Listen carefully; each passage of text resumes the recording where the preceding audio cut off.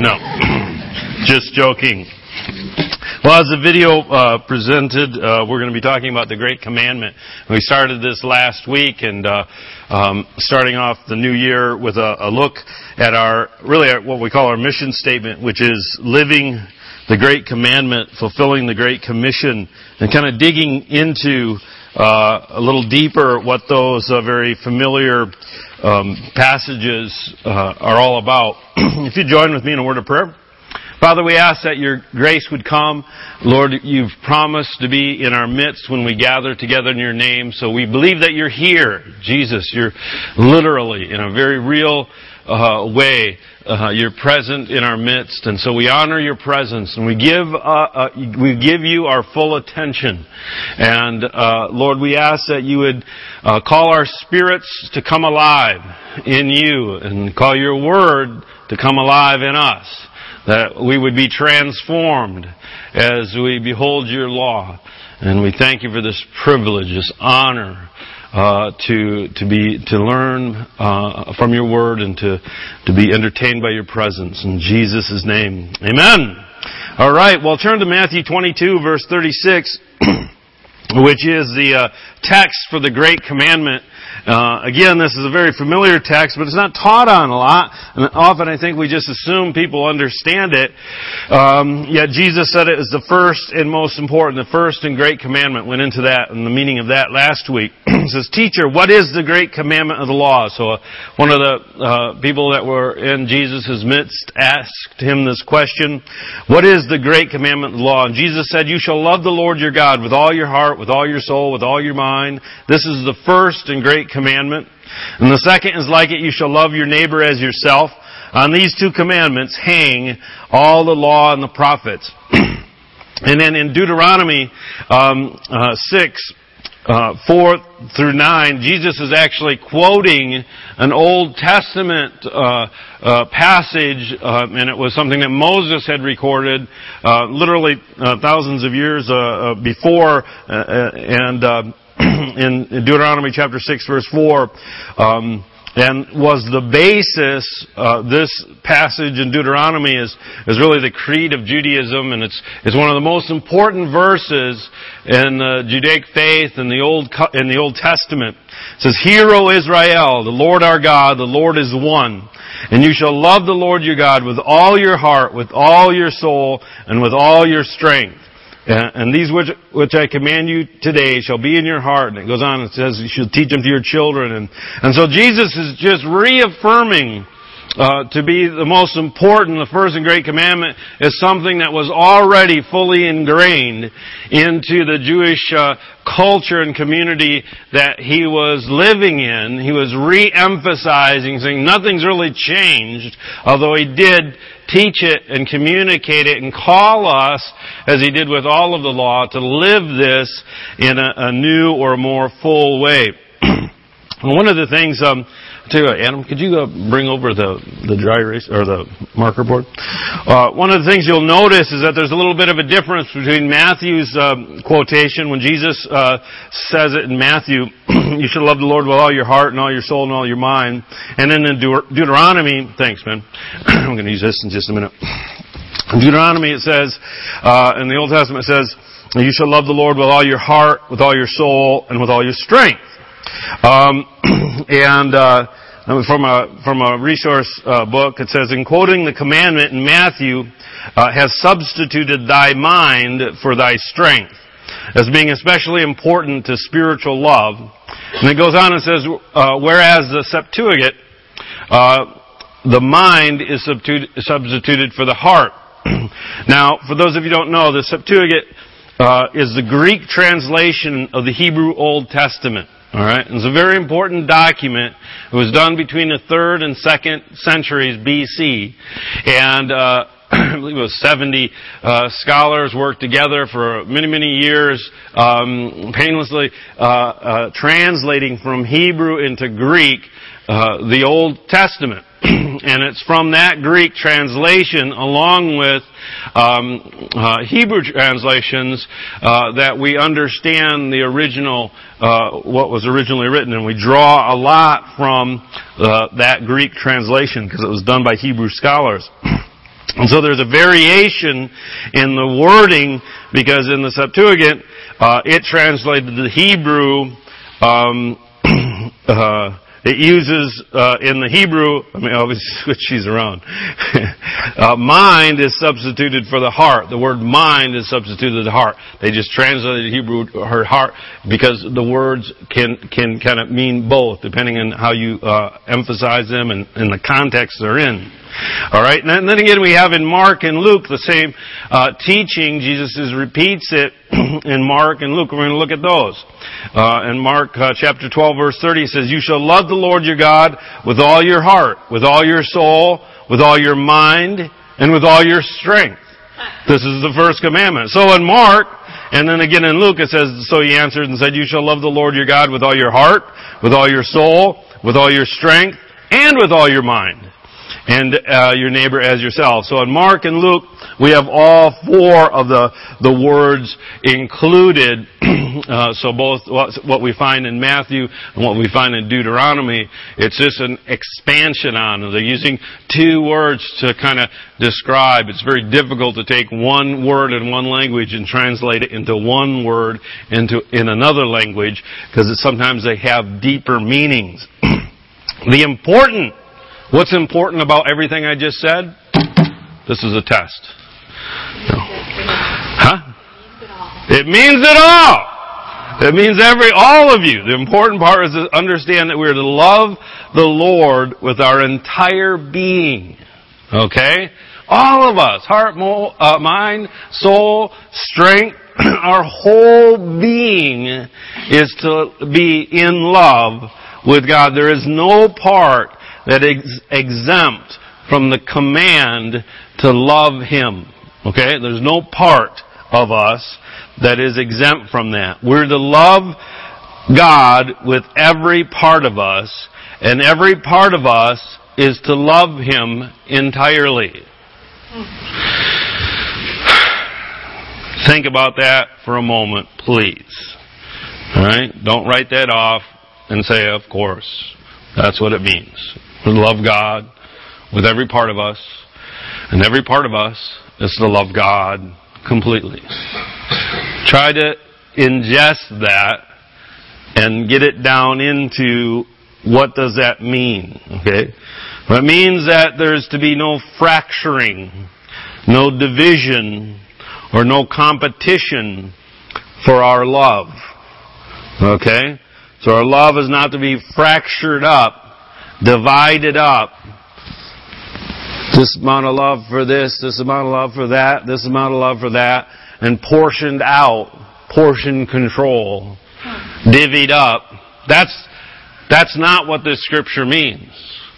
The Scripture is that we are to love God with all that we are, and every part of us, every aspect of our being is to be in love with God wholly or completely consumed, 100% in love with God. And when each of the different aspects of us are in love with God completely, then, and really only then, can we in total be in love with God.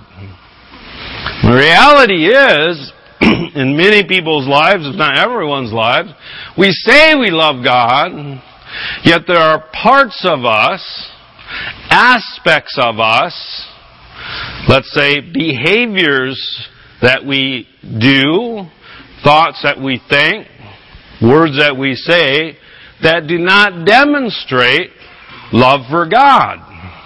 Alright? But we're commanded to love God with our whole lives. And our love for God is to be the compelling force in each aspect of our lives. Whether it be our mind, our soul, our heart, our strength. What's underneath? What's pushing us forward? What's driving us? What makes us get up in the morning? What is the motivating factor in every aspect of your life? Is it the love of God? Is it what you're being drawn to, and is it what's pushing you forward? And if it's not, then I would ask you, are you loving God completely, 100%? I'm going to try to combine this in with how this works with the rest of your lives.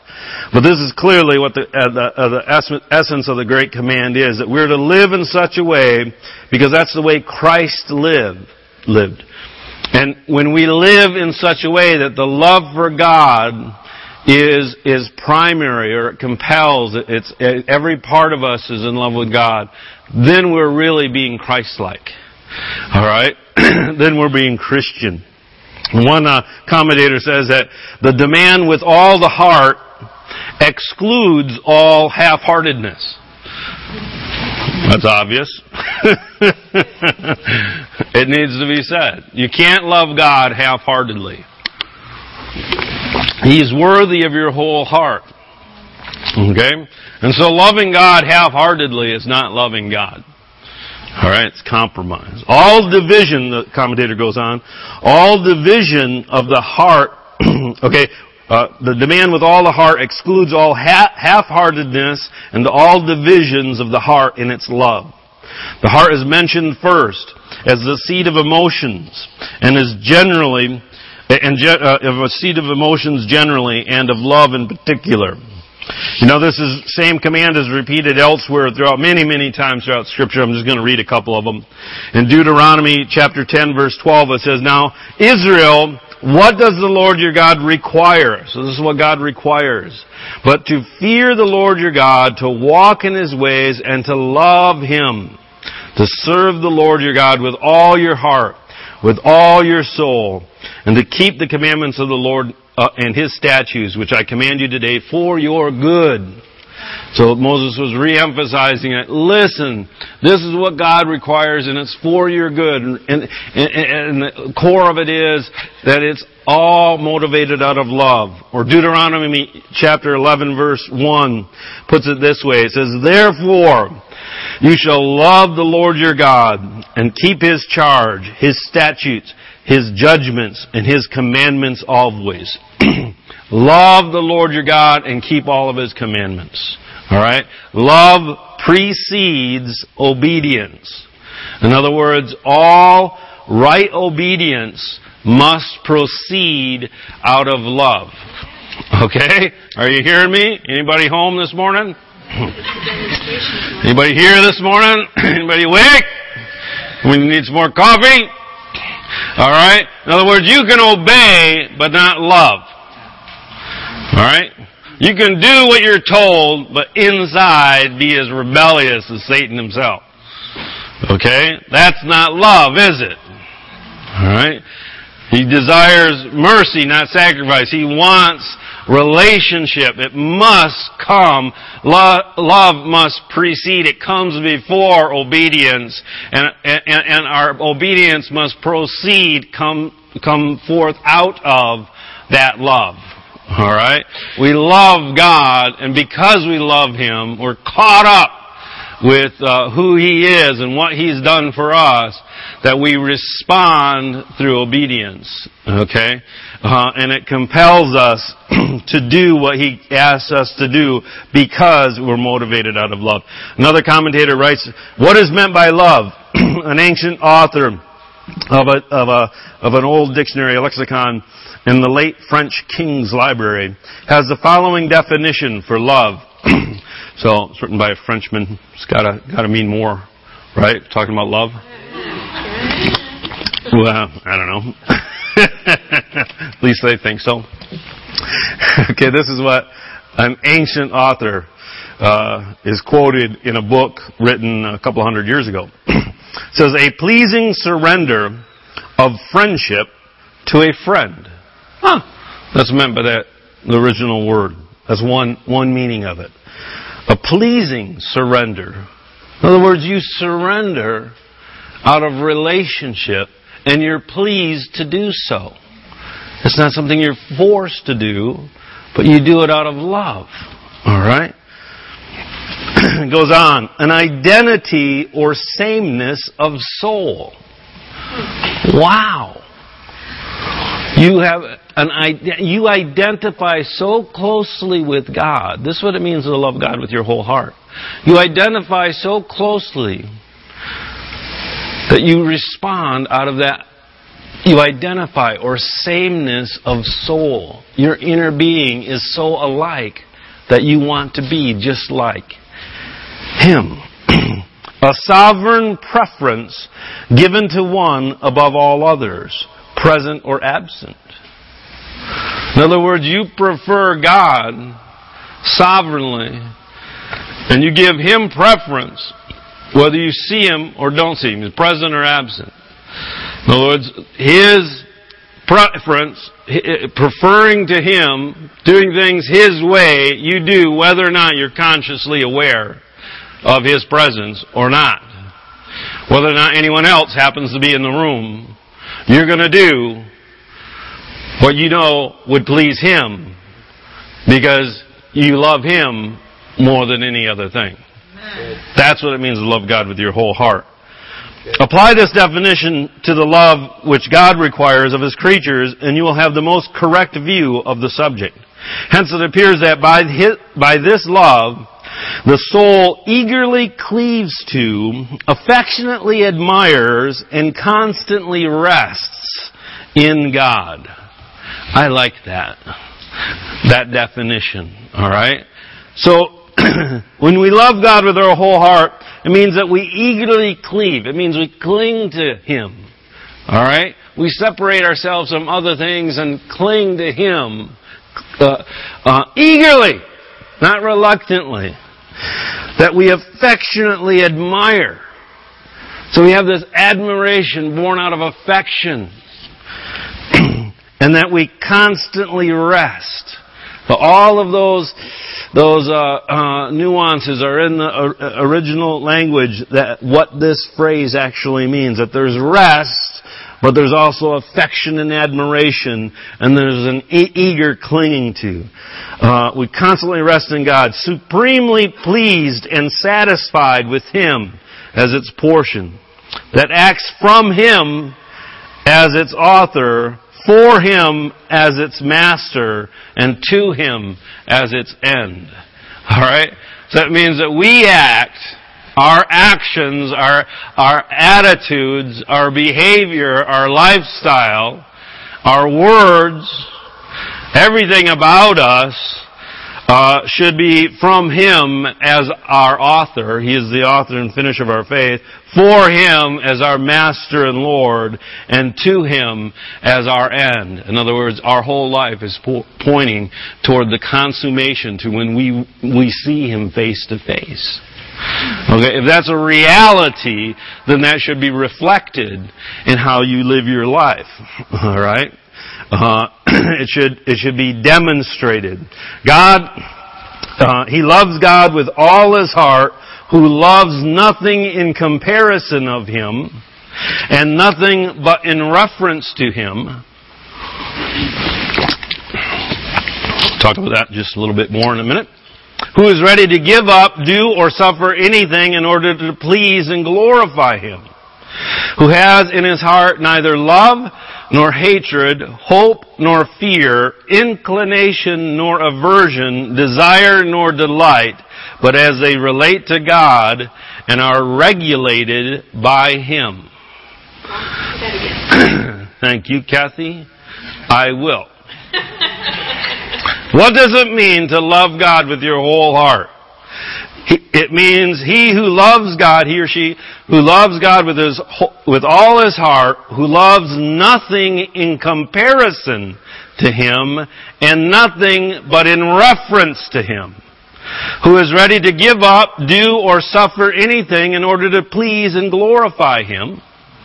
Who has in his heart neither love nor hatred, hope nor fear, inclination nor aversion, desire nor delight, but as they relate to God and are regulated by Him.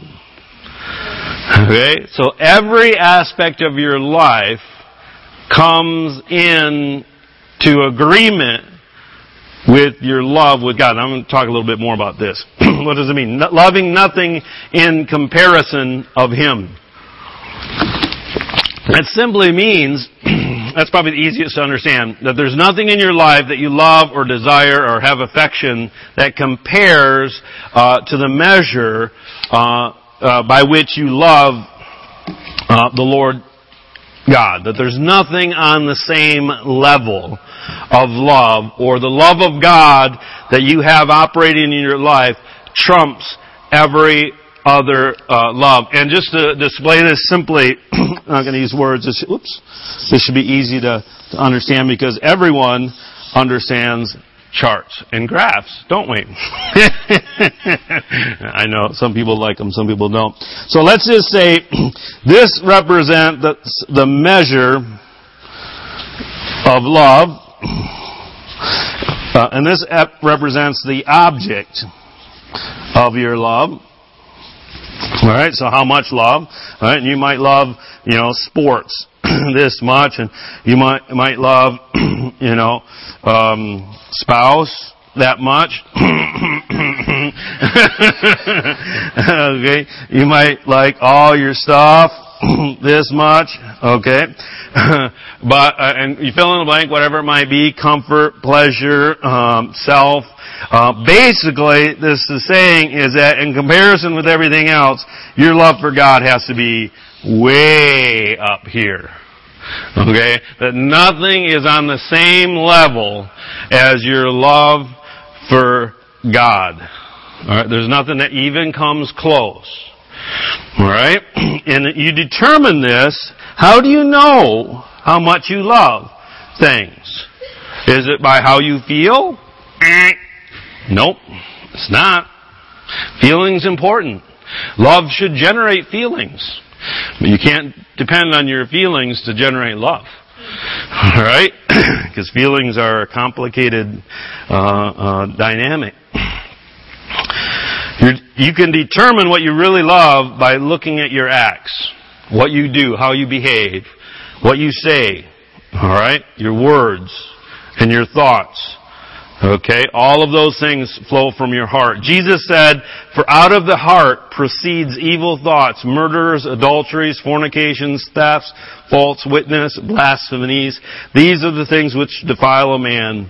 But to eat with unwashed hands does not defile a man." So it's out of the heart proceeds evil acts. Alright? And so if there is evil things, alright, well, I haven't killed anybody. Well, Jesus said if you hate someone, that's equivalent to killing him. Alright? If you call somebody an idiot, it's worthy of being sent to hell. Jesus said that, not me. Alright? You come under judgment just by thinking that. Where does that come from? Well, it's because he did this. No, it's not because he did or she did. It's because it's in your heart. Out of the heart, all these things proceed. Alright? You want to evaluate where your love for God is on this. Look at your actions, look at your words, look at your thought, and change them. Alright? Allow God's love to come in and trump every other thing. How about this statement? It says, loving nothing but in reference to Him as they relate to God or are regulated by Him. Wow! Well, it's kind of easy to understand how we can measure in how that our love for God must compare and be greater. But what does this mean that we love nothing but in reference to Him as they relate to God or are regulated by Him? Let me put it another way. Our love or our affection, our desires, and if you take this quote that I read, even the things we are averse to and the things we hate or fear, all of those things must be in relationship or in reference to God or our love for God. Alright? All of that. When our love, affections, desire, value, even our refusal of love, the things we hate, the things we're averse to, things are disliked, all of it must be in reference or as they relate to or are regulated by our love for God. This means that our relationship with everyone and everything must be mediated by our love for God. Okay? What does a mediator do? You know when you sign something that you agree to mediation instead of, have you ever signed something and it says that you agree that before you take them to court, you will submit to mediation? Does anyone know what mediation means? Have you signed that line without knowing what the word meant? Anybody know what mediation means? Say it out loud. So a go-between. Okay? A go-between. It means that you're going to equally submit to someone that will negotiate a settlement outside of court. And they do that so that they don't get into some long legal battle. Hey, let's just sit down and agree to something. So whatever disagreement you have is mediated by a third party. Well, this is saying that if we love God more than everything, if our love for God, if we love God with our whole heart, then that love is going to mediate our love or even our dislike, our relationship with every other aspect, every other love. Okay? We see our relationship with everything in relationship with our relationship with God. So your relationship with cars, or your relationship with your spouse, or your relationship with your job, or your relationship with people you work with, or relatives, you see all of that in relationship with your relationship with God, with your love for God. Does that make any sense? Alright? So your love for God, there's a saying that says, faith is personal, but it's not private. The world is demanding that you keep your faith private. That is actually what the source of all cults. When faith becomes private, it becomes dangerous. Alright? Faith is to be personal, but not private. It's a personal relationship with God that you share, that influences every relationship you have. That's where it's actually open to see and not hidden and cloistered so weird things can happen. But open and see so that everyone can see, and that it affects every other relationship you have. Alright? Isn't that the way true love works? Okay? Isn't that right? I mean, when you fall in love with someone, don't you want everything that you feel, love, or you like, all your likes and dislikes, don't you want to share them with that individual? And don't you want to share in everything that they love and they're a part of? Yes? Yeah, that's what true love. And God just wants you to be truly in love with Him.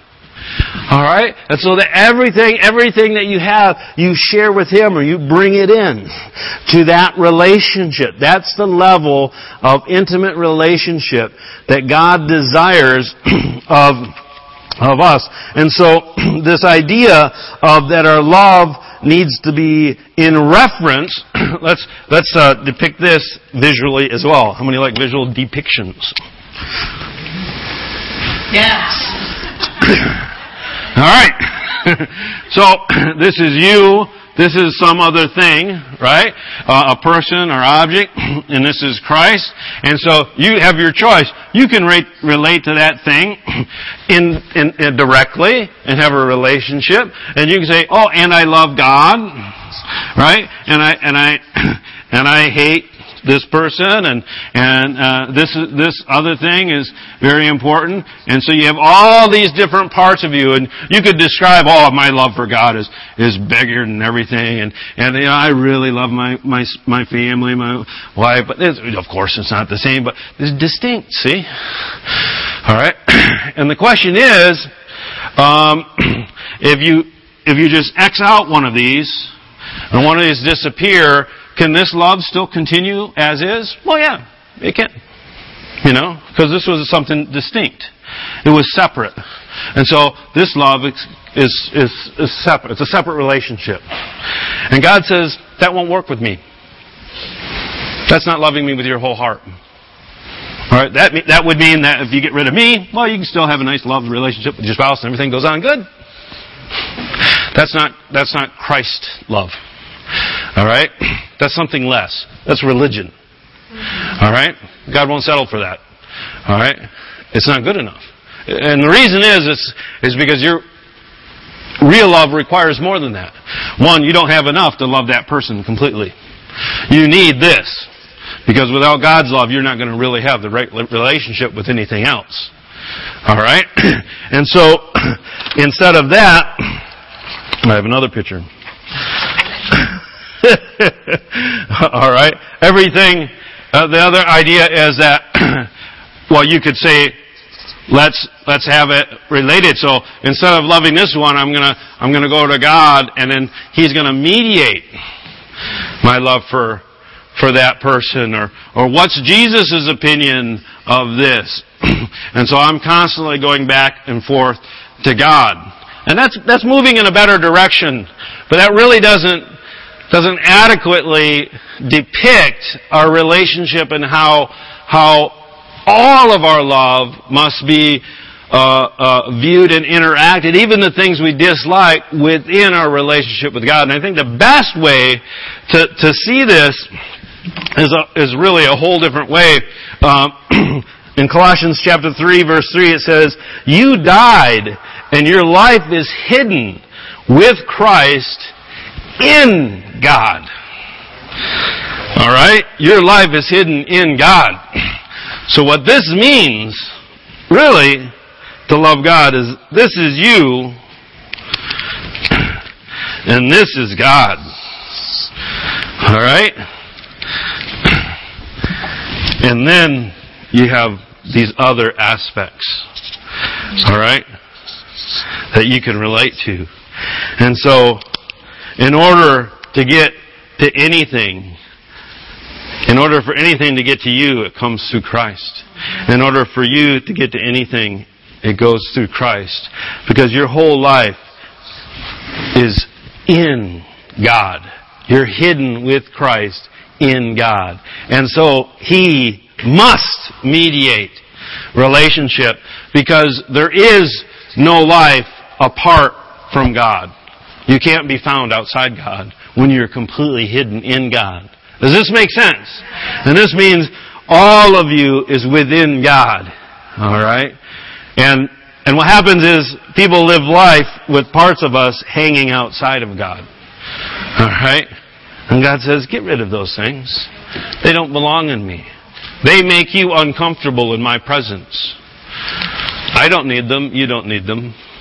Surrender that part of your life to me, and you'll love more. You'll be able to love your spouse more, your kids more, your job more, even your stuff more. You're right. Because you'll see it as a gift from your loving Father. Right? Anything less than that is loving with a divided or fractured heart, a broken heart. And Jesus came to heal the brokenhearted. Right? And so He wants to heal us up so that we can love, so that there's nothing that competes or is in comparison to His love. And everything that we have relationship in to it through Him. It's regulated through Him. It's related through Him. Anything outside of that is idolatrous. It's possessiveness. It's being controlled or being controlling. But when we're consumed by His love, when we're in God, then He's in control. And we can love with abandon, without limit, because we're loving Him most of all, and everything we love through Him. And so, what I challenge you to do is identify what in your life competes with your love for God. Okay? Because there's stuff competing for your attention, for your heart. What thoughts, actions, or words may reveal a divided heart? And how can those things be brought into reference? How can they be related to? How can they be regulated? How can they be brought into God? All right? And there's ways, and I could talk for hours about how, in each different one, probably requires a different process to bring it into, so that your relationship with it or them is actually part of your relationship with God. But that's the challenge. Identify it, clearly, easily to be identified. If it's ungodly, it's not coming out of Him. And then submit it, bring it to Him, so that your whole heart, all of your passions, all of your desires is in love with Him. And that's how you fulfill the Great Commandment. There's Adam with some announcements. Thank you.